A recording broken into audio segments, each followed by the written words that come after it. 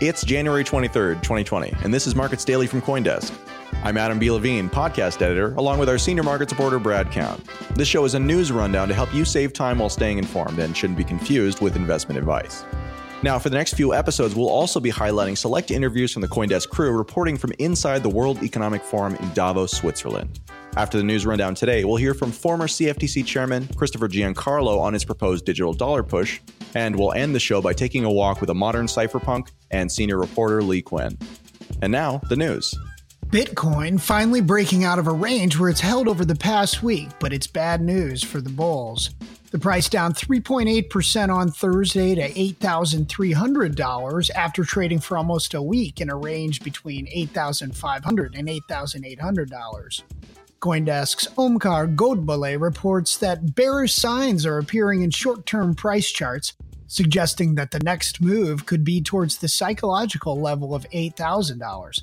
Although he writes that longer term, the charts still look bullish.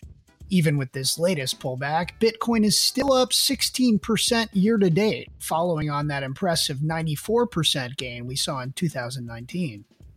It's not exactly the trial of the century, but for the crypto industry, the ongoing battle between the messaging app Telegram and the U.S. Securities and Exchange Commission is becoming a gripping courtroom drama. During an 18-hour deposition, Telegram CEO Pavel Durov pushed back against the U.S. Securities and Exchange Commission attorney's speculation that his company's 2018 token sale was meant to refill its cash reserves and pay for new servers. According to a transcript of the early January deposition, Durov had been funding Telegram with proceeds from the sale of an earlier entrepreneurial endeavor, the Russian social network VK.com. Durov claimed that he sold the Gram tokens to investors as a way to ensure that there would be sufficient support to secure the proof-of-stake TON blockchain. Asked why Telegram didn't opt for equity fundraising, he said, quote, "We were concerned that selling equity could affect the company's integrity and its values and change the company's ethos and what it stands for." End quote. In a separate case tying together two different crypto industry scandals, former users of the now-defunct Canadian Quadriga CX exchange are seeking to determine if some lost funds might be held by payment processor Crypto Capital, whose operators were recently indicted. The new lead ties together two of the crypto industry's biggest stories from 2019. Victims of the Quadriga CX collapse say the circumstances of their missing funds are so mysterious that they want to exhume the body of its purportedly dead CEO, Gerald Cotton. Crypto Capital, for its part, was led by Reginald Fowler, a former co-owner of the National Football League's Minnesota Vikings, who at one point said he banked upwards of $371 million in 50-odd bank accounts, according to an FBI audit. Gemini, the cryptocurrency exchange led by twins Cameron and Tyler Winklevoss, said it has received an important new stamp of approval from the global accounting firm Deloitte. Cointelegraph reports that Gemini has attained the accounting firm's SOC Type 2 evaluation, representing the highest level security compliance that an organization can demonstrate. Gemini is one of several US-based crypto companies that have embraced regulation and certifications as a way to build up trust, as the industry works to woo bigger allocations from institutional money managers like investment funds, family wealth offices, foundations, and pension trusts. As the 2020 election season heats up in the US, blockchain is percolating as both a solution for voting systems and a touted credential for some local candidates.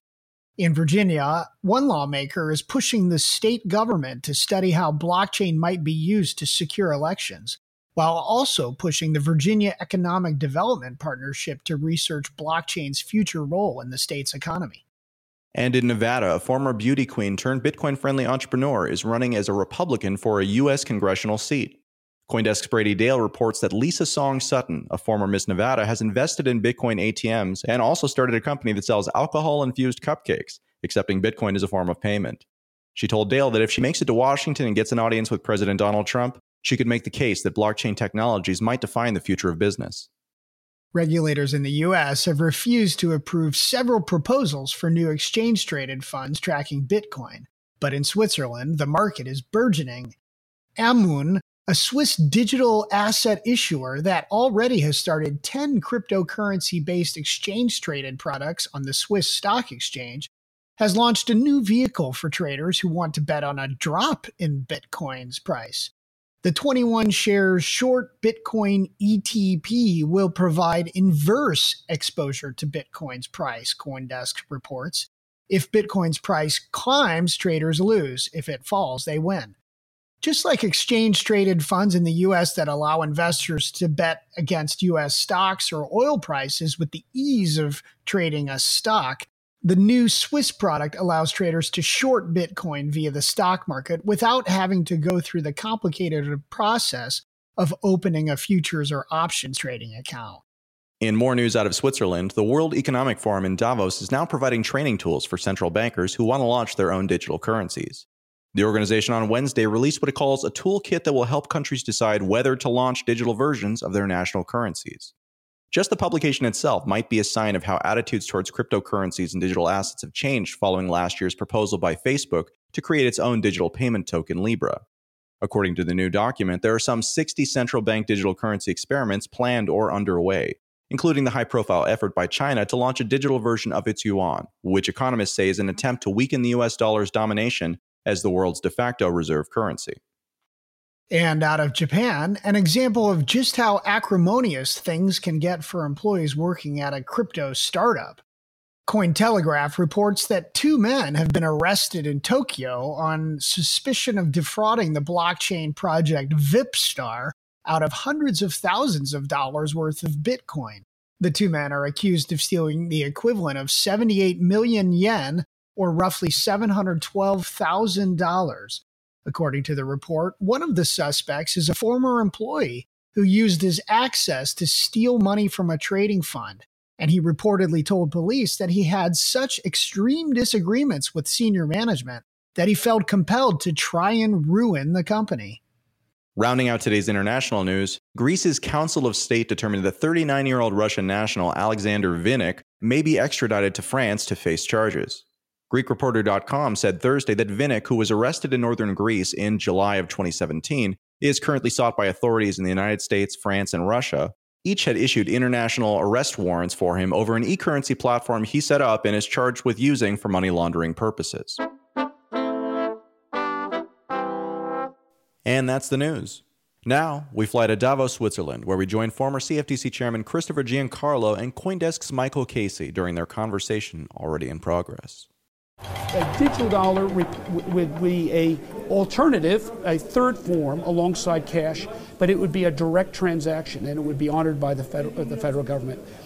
We propose this. We believe that the dollar's usage in the global economy is underserved by serving as a continual analog instrument in a digital world. And we, with Accenture, and we're going to bring together a thought panel of some leading experts in constitutional law, in central banking, in technology, in blockchain and other technologies, in anti-money laundering and other fields, to think through how do we create a digital dollar that serves well into this coming digital century. Let's envision a world where you have, and this is hypothetical, where you have a Chinese central bank currency, you have a commercial transparency like a Libra, and you have a U.S. dollar currency. Right. A central bank U.S. dollar? A Bitcoin over here. And let's say Bitcoin over here, yeah. right?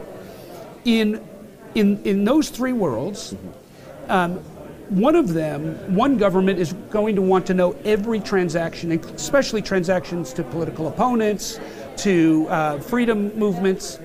In another world, one of those operators is going to want to know every commercial transaction to know whether you're shopping with Target or whether you're shopping with Nordstrom. And one of those providers is going to be constitutionally restricted from collecting either of that information. And that one is going to be the U.S. government. Because the Fourth and Fifth Amendments of the Constitution prevent the U.S. government from taking information without a subpoena and without due process and without just compensation. Now, the jurisprudence around that will need to be developed, but we think in a digital dollar, people could see a digital dollar as your information being more secure, not less, than a central bank currency offered by other governments or by commercial vendors.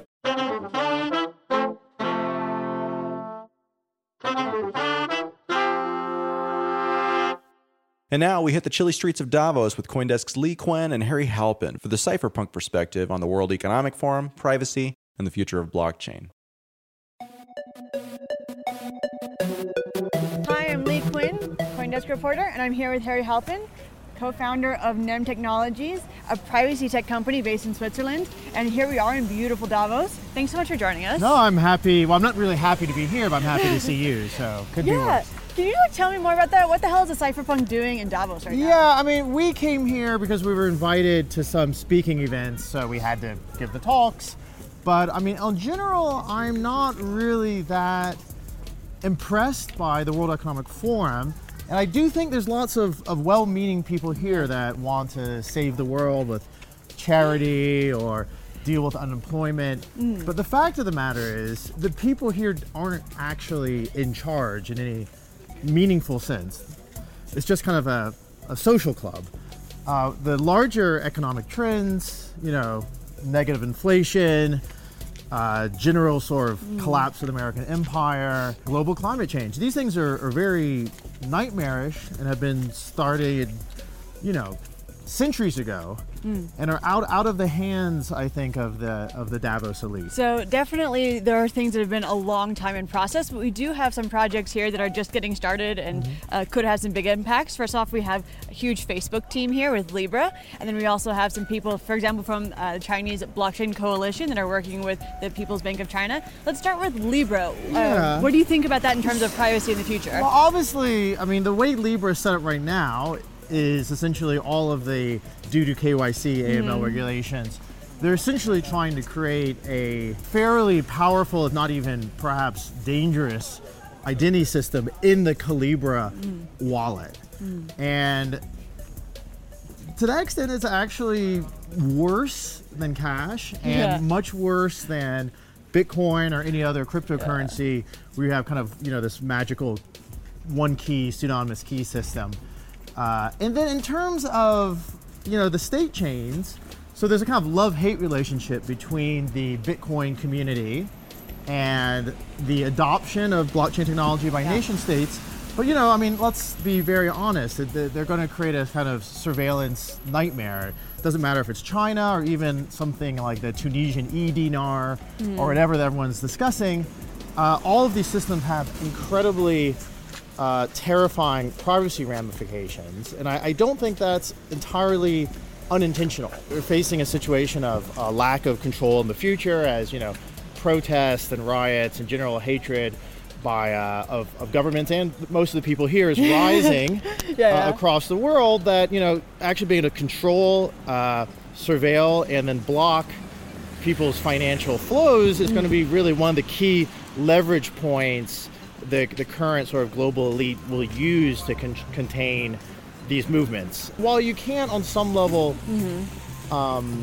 blame people for being really worried about the state of the world, it's obviously going to take more than like a trip to a ski resort to create the sort of fundamental revolutionary change which is needed. Okay, I hear you. On the other hand, though, wasn't one of your funders the European Commission, and also for NEM technologies in particular, you guys are working on privacy solutions on the network level, right? Do you think that those kinds of solutions could eventually be applied to some of these bigger networks? We come from a European Commission attempt called Panoramics, a research project, whose goal was to essentially prevent NSA surveillance of governments, like the German government with Angela Merkel and the rest of the Commission.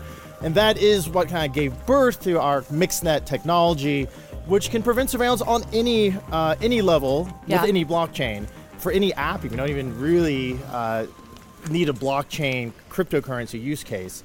Every kind of government agency would probably not want to have privacy on network level, because that takes away their power. So you saw what happened with the FBI and Apple recently. Yes. Where the FBI prevented Apple from pushing encrypted backups. People really will need to fight for privacy. I hope cypherpunks and the Bitcoin movement will be kind of at the forefront of this. And there's going to be a lot of really angry unemployed people in the future. Artificial intelligence will reduce the majority of the world to a surplus population, without a job. That's so bleak. Yeah, it's very bleak, but then at the same time, it's clear that the economic system here, represented Davos, is ending. Something new will have to rise. That will be probably a complete break, and that's what we're kind of putting our bets on. Carrie, can you leave me with something constructive or positive that I can do? So as consumers and as voters, what is it that I can be pushing for in order to try and preserve or